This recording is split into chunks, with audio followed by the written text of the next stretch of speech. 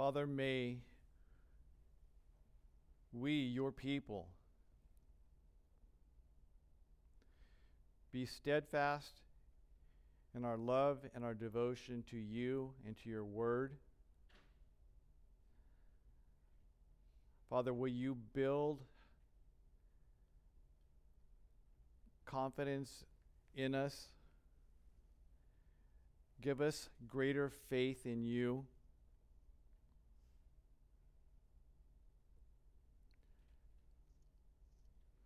Lord, speak to us. Speak to us through your word, that we will know you, that we will know ourselves and our need for you as our Savior. I pray this in Jesus' name.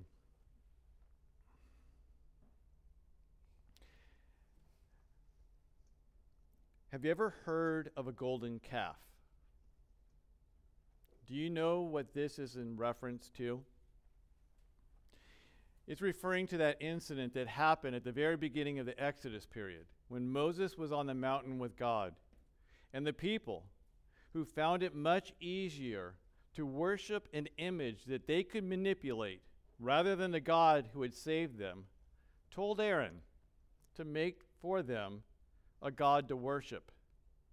And he made the golden calf. What we have before us today is a story that is commonly called the woman caught in the act of adultery. You may have noticed that I deviated from the norm, and I didn't have what I'm going to preach on read like we normally do. You may have also noticed in your Bible that this section is bracketed or highlighted or even set off to the side and not part of the main body. The reason for this is because there's controversy over it. Not controversy over the content found within it, and not even controversy over whether or not this was an actual factual incident that happened in the life of Jesus or not. As D.A. Carson says, there's little reason for doubting that this event that's described here happened. The controversy all surrounds the fact, and this is a fact, that without a doubt, this story and these verses are not part of the original text. In fact, literary scholars have shown that the language and word usage is completely foreign and unique to anything else that John wrote. And we have a lot that he wrote. This has led scholars to determine that not only is this not part of the original text, but John did not, in fact, even write it. We know that they are not part of the original text because even though they are found in some later Latin manuscripts, the earliest Greek manuscripts, many of them, we have many early Greek manuscripts, none of them contain this story. Add to that there's no commentary on this story until the 11th century. The early church fathers never cite this text. Those fathers including Clement, Tertullian, Origen, Cyprian, and Cyril. And you may think that that's nothing. That doesn't mean anything. But just by citing the early church fathers, we can actually recompile the entire book of John without a single manuscript at all. They quoted scripture that much. They quoted all of chapter 7 and all of chapter 8, except this story. Also, this story is found in some of those later Latin manuscripts in other places. Again, as D.A. Carson writes, although most of the manuscripts that include the story place it here in John 7:53 through 8:11, some place it instead after Luke 21:38, a completely different author. And other place it after John 7:44, or John 7:36, or even John 21:25. If you're saying it's true then, David, then why is this section of Scripture still here? Why is it still here? Daniel Wallace, who has a PhD in theology and has taught Greek and New Testament at the graduate level since the 70s, has this answer. He says, "Yet remarkably, even though most translators would deny John 7:53 through 8:11 a place in the canon, virtually every translation of the Bible has this text in its traditional location. There is, of course, a marginal note in modern translations that says something like, most ancient authorities lack these verses. But such a weak and ambiguous statement is generally ignored by the readers of Holy Scripture. It's ambiguous because many readers might assume that in spite of those ancient authorities that lack the passage, the translators felt that it must be authentic, and that's why it's here. So how then has this passage made it into modern translation? In a word, there's been a long-standing tradition of timidity among translators. In fact, one 20th century Bible relegated the passage to the footnotes, but when the sales were rather lackluster, that again found it in its traditional spot in the Gospel of John. And even the NET Bible, for which I am the senior New Testament editor, has put the text in its traditional place. But the NET Bible also has a lengthy footnote explaining the textual complication and doubts about its authenticity. And the font size is smaller than normal so that it will be harder to read from the pulpit. But we, nevertheless, made the same concession that other translators have about this text by leaving it in its place. But what's the big deal about all of this? The big deal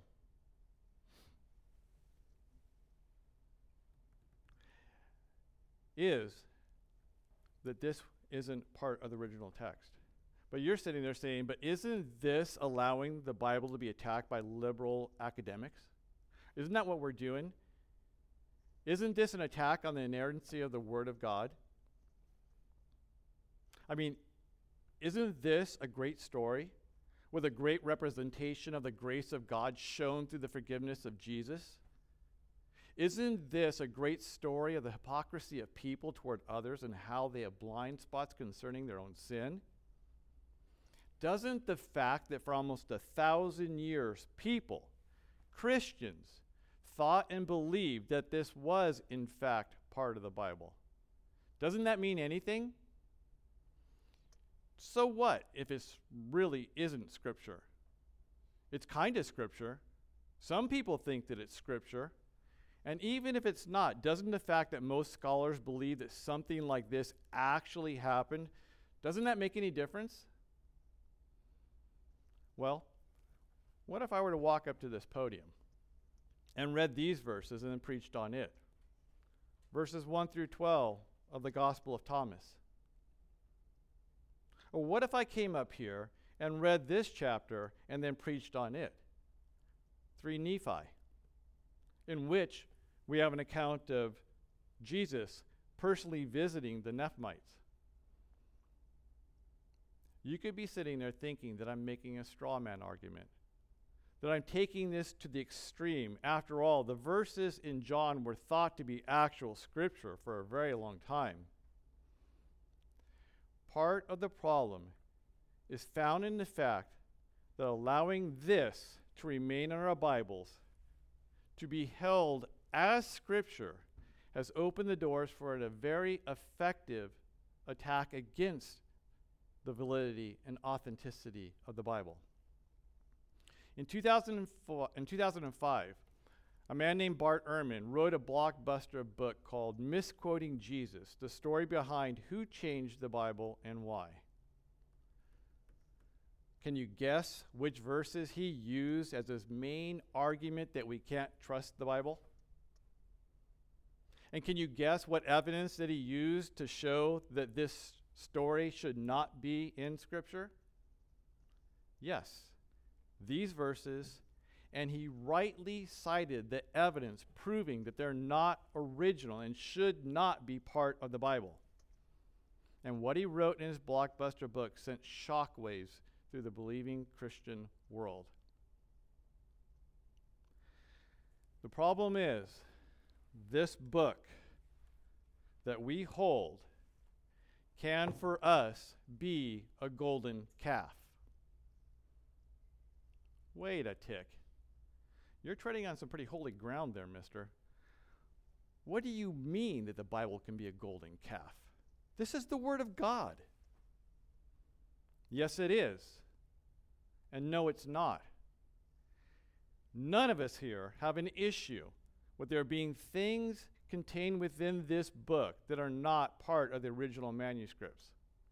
Things like maps, red letters, references, chapter numbers, verse numbers, and even headings. None of these things cause you to believe that this is not the Word of God, because you really should believe that it is. But this book can become an idol just as much as any other good thing that God has given us. Think about how the Pharisees and religious leaders had taken the law of God and added to it for clarification, to make it easier, and how it and the temple had become an idol for them. The problem was that while they had the words of God, they had the law of God, and they even had the temple of God, they did not know the God of the law, the God of the Word, or the God of the temple. And for this reason, those things became idols for them. They replaced God in their hearts and minds, and these things became the objects of worship, all in the name of God. The same thing has happened in many places with this book that we call the Bible. There are people who call themselves Christians, who claim to worship God alone, and who hold that if you do not read from, teach from the King James Version, you are not orthodox. They hold up that translation to the place of God. It's not. It's just a translation of the Word of God. It's no more holy or special than any other book. The Roman Catholics do something similar. They take a loaf of bread and a jug of juice out of a counter, and they place them in special containers. And then they say some magic words over them, and they transform those things into the actual body and blood of Christ. They call this transubstantiation, and it's just plain silly. But many evangelicals do the same sort of thing with the Word of God. God has graciously given us His Word in order that we can know Him and have a relationship with Him and understand what it is to be a son of His. And this is truly amazing. But what are we to think then if there have been things added to the Word over the centuries that can be proven that weren't original? Doesn't that prove that God can't keep His Word pure? That we can't trust that any of it is original? The grace of God, indwelling mere mortals, wrote His holy scriptures. And that's amazing. But we should never place guardrails around God. Because when we do, we are in danger of creating an idol in our own hearts, in our own making. Because just as He could have prevented false teachers from entering the early church and perverting His spoken word, He could have prevented any scribes or theologians from tampering with His word as well. And He chose not to. And He did that in order to strengthen His church, in order to build up our faith and to cause us to know, to really know to a greater degree the reality of His truth as truth. Just as the heresies of old and the current ones are purging and perfecting His church, so too the added verses are doing the same thing. Wait, what? Are you saying that we can know the word is true because we know that all of it is not true? Yes. In fact, the fact that we can prove that these verses are not original should cause you to have even more confidence in the authenticity of the Word of God. He has preserved so many copies of His Word, multiplied thousands more than any other work of antiquity, that we can know for certain what is in the Bible and what is not.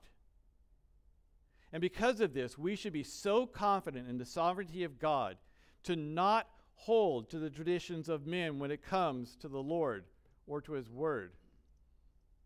Because I guarantee you that if the Lord had determined to drop those ancient Greek manuscripts into the hands of the reformers, this controversy would never have begun. Because there was a controversy over what was Scripture in their day as well. The Roman Catholic Bible is different than the Christian Bible. I don't know if you knew that or not. They have a differing set of 10 commandments in it. They have books in the Old Testament that the reformers knew from historical manuscripts were not Scripture. So the reformers rejected them from the Christian Bible. They did the hard thing, the right thing, the obedient thing, and rejected those verses and books and took them out of the Bible. But these ancient Greek manuscripts have been given to us in our generation. The problem lies in the fact that we are no longer like the reformers. We are no longer dogmatic in our devotion to God. We no longer study to show ourselves approved unto God, workmen that needeth not be ashamed. And so we have this controversy. We who hold to the same 5 solas as the reformers did. So what are we going to do with them? How are we going to act? And how should we deal with these verses? Should we ignore the facts as we know them and just continue on as we have? What difference does it make? It's not like we're going to be held accountable for what truth we know and what we don't. Proverbs 24, verse 11 and 12. If you say, behold, we did not know this, does not he who weighs the hearts perceive it? Does not he who keeps watch over your soul know it? And will he not repay man according to his work? Herein lies the rub. Sola Scriptura. But you may be thinking that Sola Scriptura is not found in the Bible, that it's nothing more than a man-made tradition. And you're right. Kinda. John MacArthur has said concerning Sola Scriptura, the Reformation principle of Sola Scriptura has to do with the sufficiency of Scripture as our supreme authority in all spiritual matters. Sola Scriptura simply means that all truth necessary for our salvation and spiritual life is taught either explicitly or implicitly in Scripture. It only means that everything necessary, everything binding on our conscience, and everything God requires for us is given to us in Scripture. Furthermore, we are forbidden to add to or take away from Scripture. To add to it is to lay on people a burden that God Himself does not intend for them to bear. Scripture is therefore the perfect and only standard of spiritual truth, revealing infallibly all that we must believe in order to be saved and all that we must do in order to glorify God. That, no more, no less, is what Sola Scriptura means.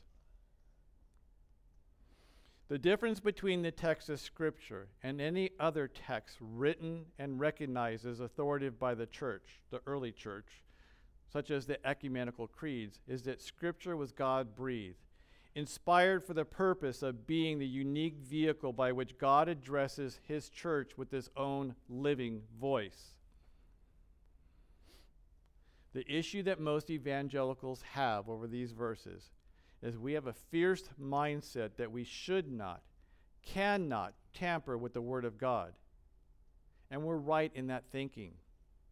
But we're wrong in clinging to the idol of this book and unwilling to yield to the sovereignty of God in giving us his preserved word. His word is unique. It's authoritative. It's all that we need in life to know how we should act and even how we should deal with this story. But you may be thinking, though, it sure would be a lot easier if Jesus was just standing here in our midst, telling us what to do, telling us whether or not these were, in fact, his original words that he wanted written. But listen to a man who walked with Jesus, who lived with Jesus. For we did not follow cleverly devised myths when we made known to you the power and coming of our Lord Jesus Christ, but we were eyewitnesses of his majesty. For when he received honor and glory from God the Father, and the voice was borne to him by the majestic glory, "This is my beloved Son, with whom I am well pleased," we ourselves heard this very voice borne from heaven, and we were with them on that holy mountain. This man, Peter, knew Jesus, walked with him, was taught by him, watched him live and do the impossible. And he had this to say about Scripture. "And we have the prophetic word more fully confirmed, to which you will do well to pay attention, as a lamp shining in a dark place, until the day dawns and the morning star rises in your heart, knowing this first of all, that no prophecy of Scripture comes from someone's own interpretation. For no prophecy was ever produced by the will of man, but men spoke from God as they were carried along by the Holy Spirit." 2 Peter chapter 1, 17 through 21. And what does this more sure word, this prophetic word, more fully confirmed, have to say concerning his word? How does he say that we are to act and treat his word? Deuteronomy 4:2. "And now, O Israel, listen to the statutes and the rules that I am teaching you, and do them, that you may live, and go in and take possession of the land Yahweh, the God of your father, is giving you. And you shall not add to the word that I command you, nor take from it, that you may keep the commandments of Yahweh your God that I commanded you." Yeah, but that's the Old Testament God, when he was still mean and stodgy, before he was starting to deal with us, his church, his favorites. Okay, well, let's look at something from the second half of the covenant given to us by God. Revelation 22, 18 and 19. "I warn everyone who hears the words of the prophecy of this book. If anyone adds to them, God will add to him the plagues described in this book. And if anyone takes away from the words of the book of this prophecy, God will take away his share in the tree of life and in the holy city, which are described in this book." The word, the more sure word, the prophetic word, more fully confirmed, was of such importance to God that he gave it to John the Revelator, who begins that book, the one that ends with this warning about adding to his book, with this, Revelation 1:3. "Blessed is the one who reads aloud the words of this prophecy, and blessed are those that hear and who keep what is written in it, for the time is near." John then tells us what it was. Tells us that it was because of the word of God and the testimony of Jesus that he was exiled to the island of Patmos. Again, because of the word of God, he was exiled. Verse 9. "It was then that he tells us why he wrote this book. Write what you see in a book and send it to the 7 churches, to Ephesus, Smyrna, Pergamum, Thyatira, Sardis, Philadelphia, and Laodicea." And every one of those letters that he writes to those 7 churches all begin with something like this: the words of. And then it gives a descriptor of Jesus, such as he who holds the 7 lampstands, or he who has a sharp 2-edged sword, or the words of the Son of God, who has eyes like the flame of fire and whose feet are burnished bronze. And as many of you know, there are warnings in 5 of those 7 letters. Because of error within those churches, and each one of them, there's a single common denominator. They did not hold to the Word of God alone. Listen to the church at Pergamum, chapter 2, verse 12 through 17. And to the angel of the church of Pergamum write, the words of him who has a sharp two-edged sword. I know where you dwell, where Satan's throne is. Yet you have held fast my name, and you did not deny my faith, even in the days of Anubis, my faithful witness, who was killed among you, where Satan dwells. But I have a few things against you. You have some there who hold to the teaching of Balaam, who taught Balak to put a stumbling block before the sons of Israel, so that they might eat food sacrificed to idols and practice sexual immorality. So also you have some who hold to the teaching of the Nicolaitans. Therefore repent. If not, I will come to you soon and war against them with the sword of my mouth. He who has an ear, let him hear what the Spirit says to the churches. To the one who conquers, I will give some of the hidden manna, and I will give him a white stone with a new name written on the stone that no one knows except the one who receives it. So what was this doctrine of Balaam that he's talking about? And what about that teaching of the Nicolaitans? Well, the doctrine of Balaam is a reference to the man that's named in Numbers 25, 1 through 3. Balaam was paid by Balak, the king of Aram, to curse the people of God. But on 3 separate occasions, the Lord would not allow him to do that, and blessings flowed from his mouth instead of curses. And Balak was none too pleased with Balaam. Balaam's response was that he could only prophesy as the Lord allowed. But the thing that he followed up with was to tell Balak that if he was to send some of his cult prostitutes over to the nation Israel, that they would surely follow those women and they would curse themselves. And it worked. And the teaching of the Nicolaitans tied directly in with the doctrines of Balaam. It taught that it was okay to participate in pagan religious ceremonies, to deviate from the Word of God. And both of these things have the same theme in common: lack of commitment to the Word of the Lord, that they both equate idolatry with sexual immorality or adultery. But what has this got to do with those verses that I'm not covering? One of the things that we love about that story is that Christ does not condemn that woman for adultery. We think that it's kind. We think that that's really showing love. And that's really how Jesus is. But how does that stack up to the Jesus that we know wrote Scripture, that is the author of true Scripture? What does Jesus say about adultery? That Jesus is not so forgiving of adultery as the one found in the passage that I'm not covering. In that passage, we're told that he stoops down and begins writing something on the ground. We're not told what he's writing, but the accusers slowly walk away, beginning with the oldest first, until the woman is left alone with Jesus. And then he looks up and asks her, "Does no one accuse you?" And then he tells her that he doesn't either. Go and sin no more.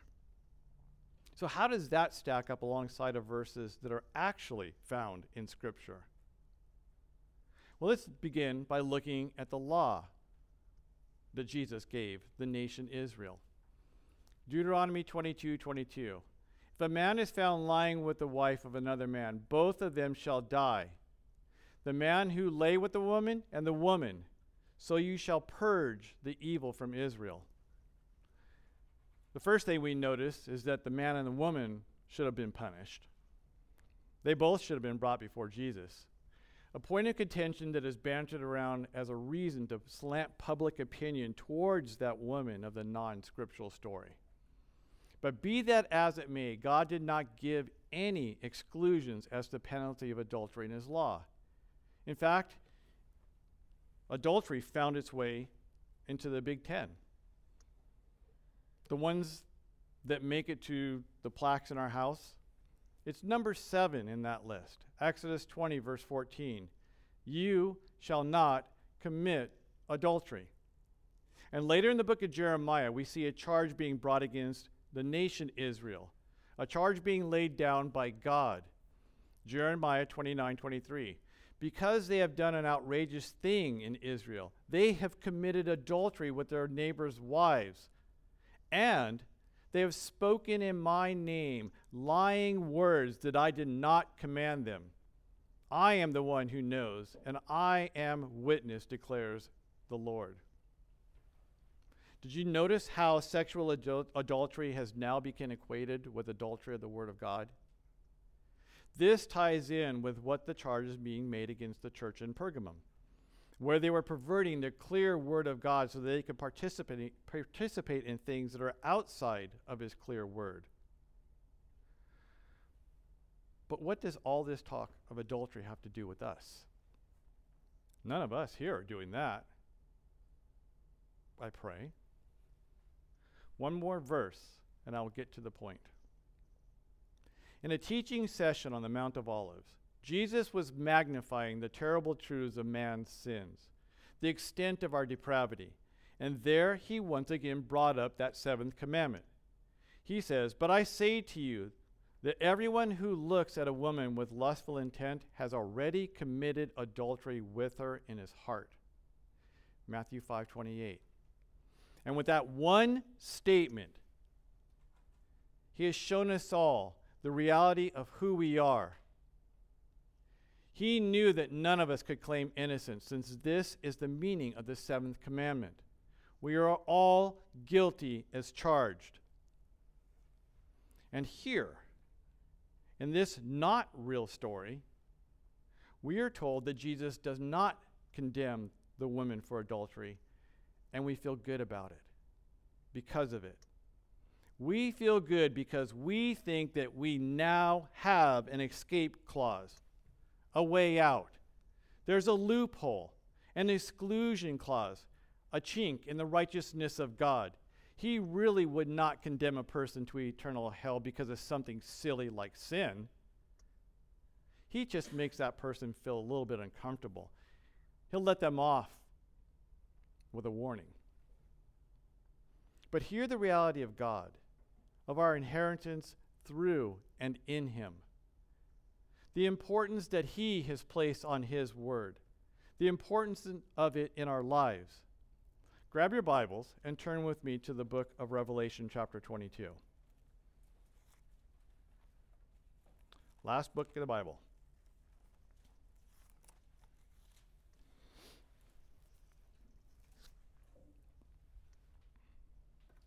It begins with a stunning description of our eternal home, a place that we can't fathom as being real, as being life, but we are told that it is reality. And we're given things in this realm to give us confidence that just because we can't see it, that we can't feel it, that we can and should believe that it is real. Things like air. Do you see air? Can you feel air? We feel it when the wind blows, but even then we call it breeze. We don't call that air. But we know that there's air. We have advanced in technology to demonstrate the amazing complexity and the sheer magnitude of the mind of God in just creating air. Things like gravity. Can you see gravity? Most of the time, we don't even feel gravity, but without it, we can't survive. And things like electricity. Long before Edison created the light bulb, there was electricity. Man didn't create electricity, God did. Man has simply become aware of it and has harnessed it to some degree to make our lives easier. But here is how our home is described for us in Revelation chapter 22, verses 1 through 5. Then the angel showed me the river of water of life, bright as crystal, flowing from the throne of God into the Lamb, through the middle of the street of the city. Also, on either side of the river, the tree of life, with its 12 kinds of fruit, yielding its fruit each month. The leaves of the tree were for the healing of the nations. No longer will there be anything accursed, but the throne of God and the Lamb will be in it, and the servants will worship him. They will see his face, and his name will be on their foreheads. And night will be no more, for they will need no light of lamp or sun, for the Lord God will be their light, and he will reign forever and ever. Again, we can't really fathom this, but it doesn't make it untrue. It just shows us how far we are from what we will be. And then verse 6, we have this. These words are trustworthy and true. Again, the emphasis on words. And the Lord, the God of the spirit of the prophets, has sent his angel to show his servants what must soon take place. Right after giving us the encouragement of the reality of our eternal home, the angel then highlights the importance of what he has said. These words, what he has just said, are trustworthy and true. What words is he talking about?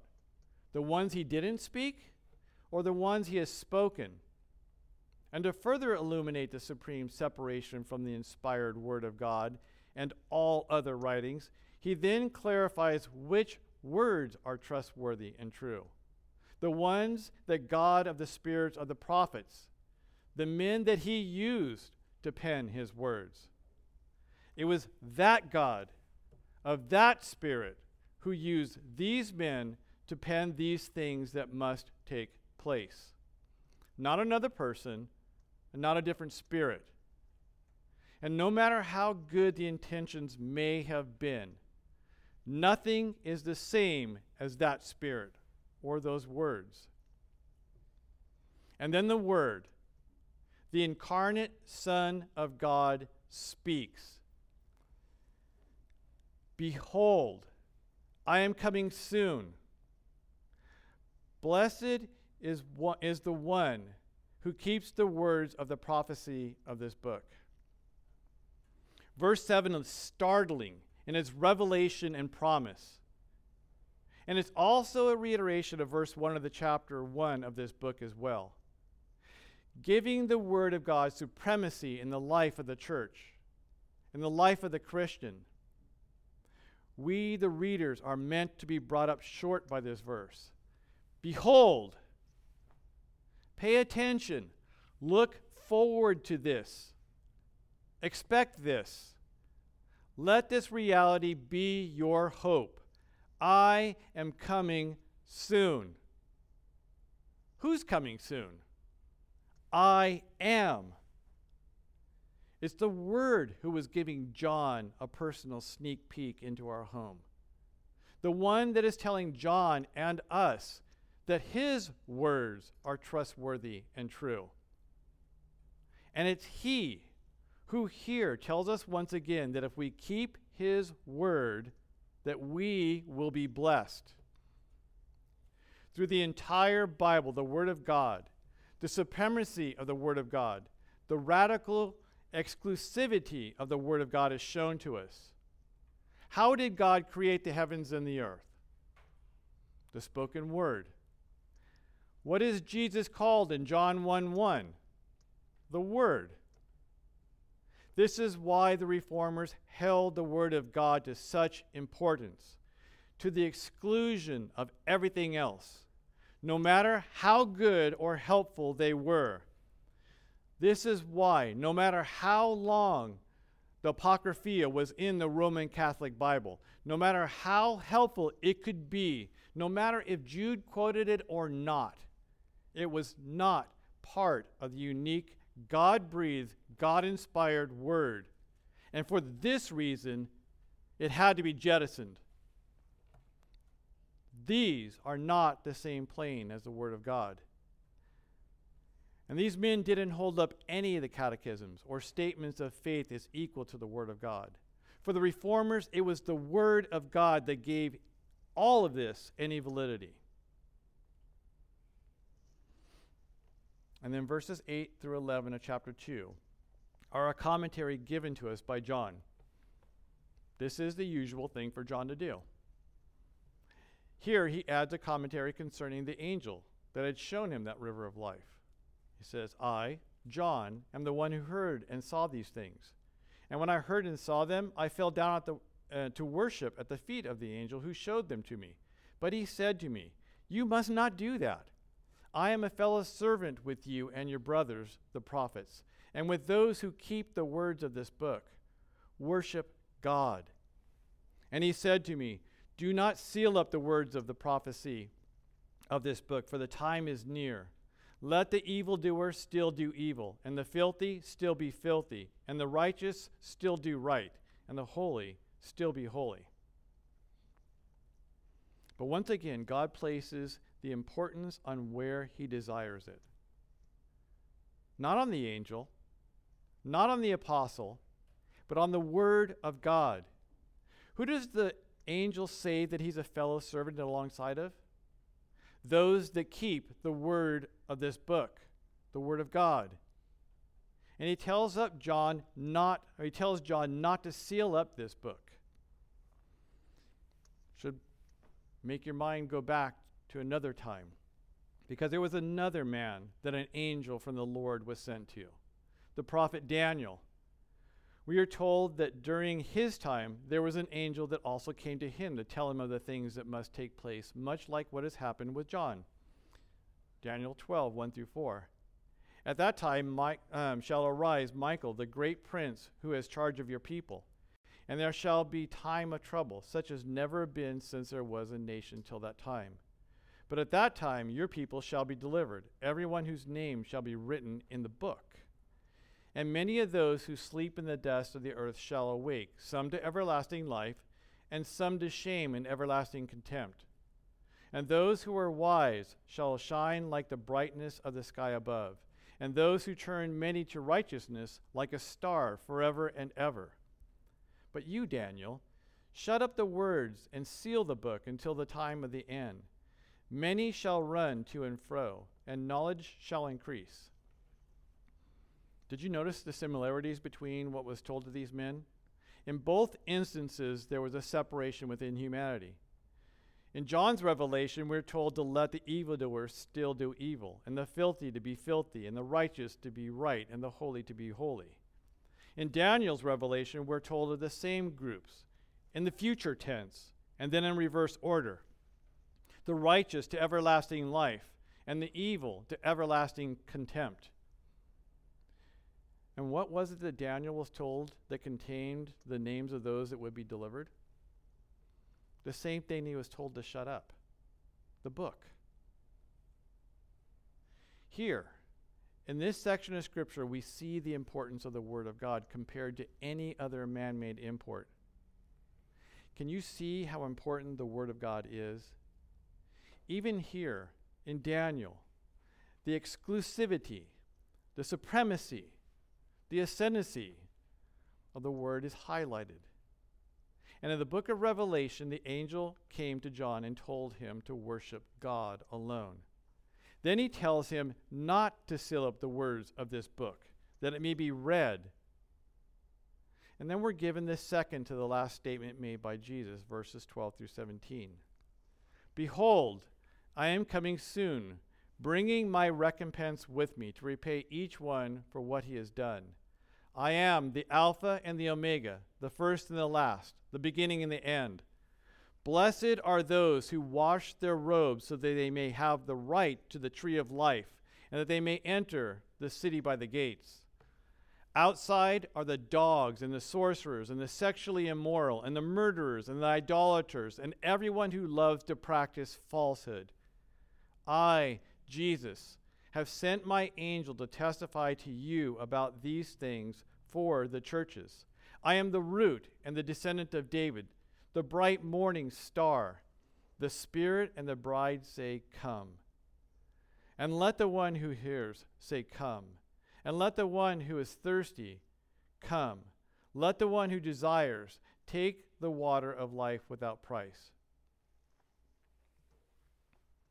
In these verses, Jesus desires to give comfort to his people, the people whose names are written in his book of life. The very people that he has been putting through tribulation, in order that he would receive glory, and that they, through their testimony, would be validated. And again, we are told of the eternal separation within humanity. This should be of critical importance to us, because there is a separation between us. There are those that are blessed, that have washed their robes, and for this reason have the right to the tree of life, and who can enter a blessed hope. And then there's the other group, those that are called dogs, sexually immoral, murderers, and those that love lies.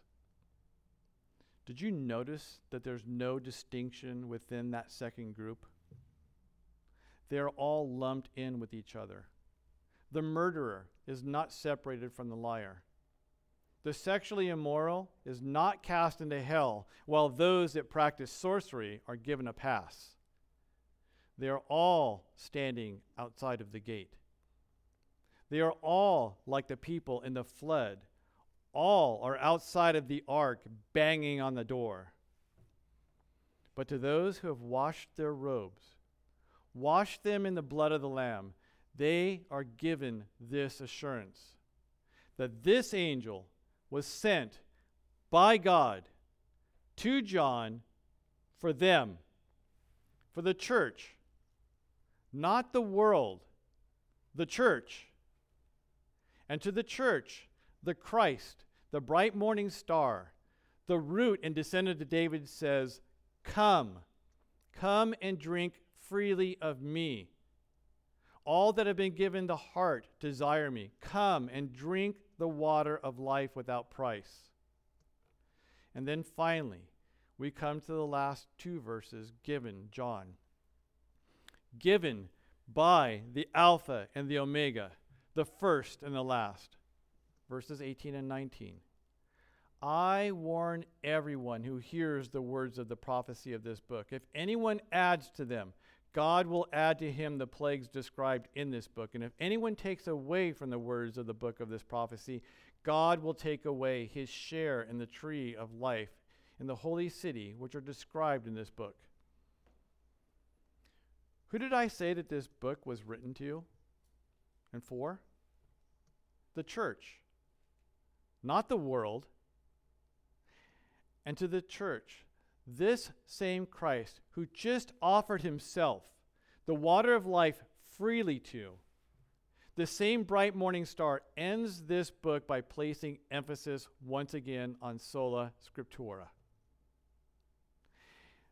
Not one of us sitting here has an issue with these two verses from Revelation being applied to the Mormons, or to the JWs, or to any other group that twists Scripture.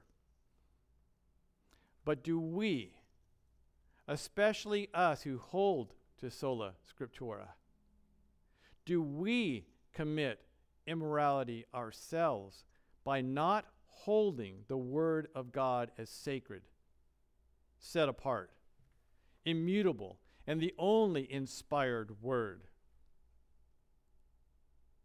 This is why that story that has been added to the Bible is so damning. Yes, it was believed to be original, authentic for many years.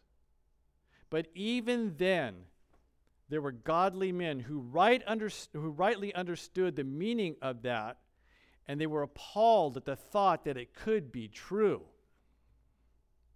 But more importantly, we are held to the standard of what we know as true. There's this little vignette in the Gospel of Luke when Peter, after hearing Jesus tell the crowd that they must be ready for his coming, asks this. In Luke 12, Peter said, Lord, are you telling this parable for us or for all? And the Lord said, who then is the faithful and wise manager, whom his master will set over his household, to give them their portion of food at the proper time? Blessed is that servant whom his master will find so doing when he comes. Truly I say to you, he will set him over all his possessions. But if that servant says to himself, my master is delayed in coming, and begins to beat the male and female servants, and to eat and to drink and get drunk, The master of that servant will come on a day when he does not expect him, and at an hour he does not know. And he will cut him in pieces and put him with the unfaithful. And that servant who knew his master's will, but did not get ready or act accordingly to his will receive a severe beating. This is the important part. But the one who did not know and did what was deserved a beating will receive a light beating. Everyone to whom much was given, of him much will be required. And from him to whom they have entrusted much, they will demand the more. Saints, allow the Word of God to challenge us.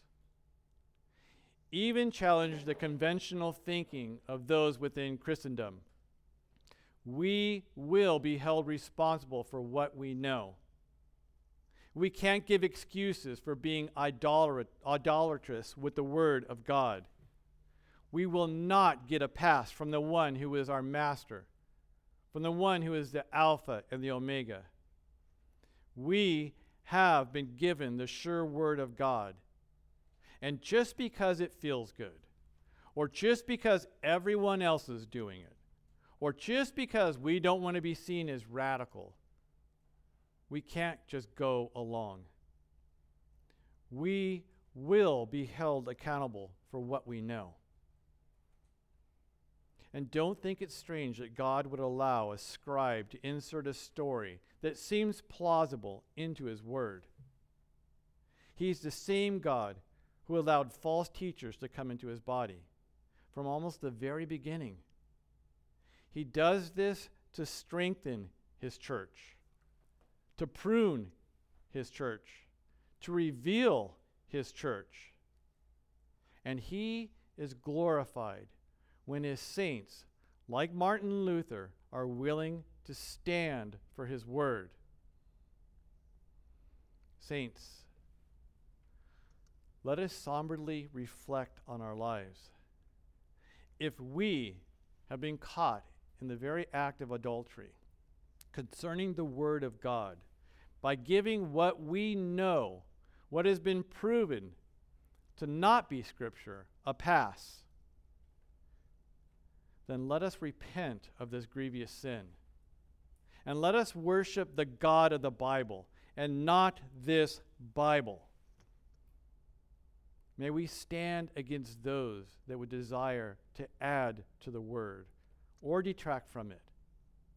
Let us be steadfast in our loyalty to the God that offers us the living water in himself, being confident that what we know to be the Word of God is what we will be held responsible for. And let us not quote what is not Scripture as Scripture. Let us not allow our minds to place those stories alongside the clear Word of God. And certainly, let us never teach those things as Scripture. We have been given access to the tree of life, the river of life, the holy city, those things which have been given to us in this book by the author of this book. May we, like the reformers, be steadfast in our devotion to that author and to that sure word. Let's pray.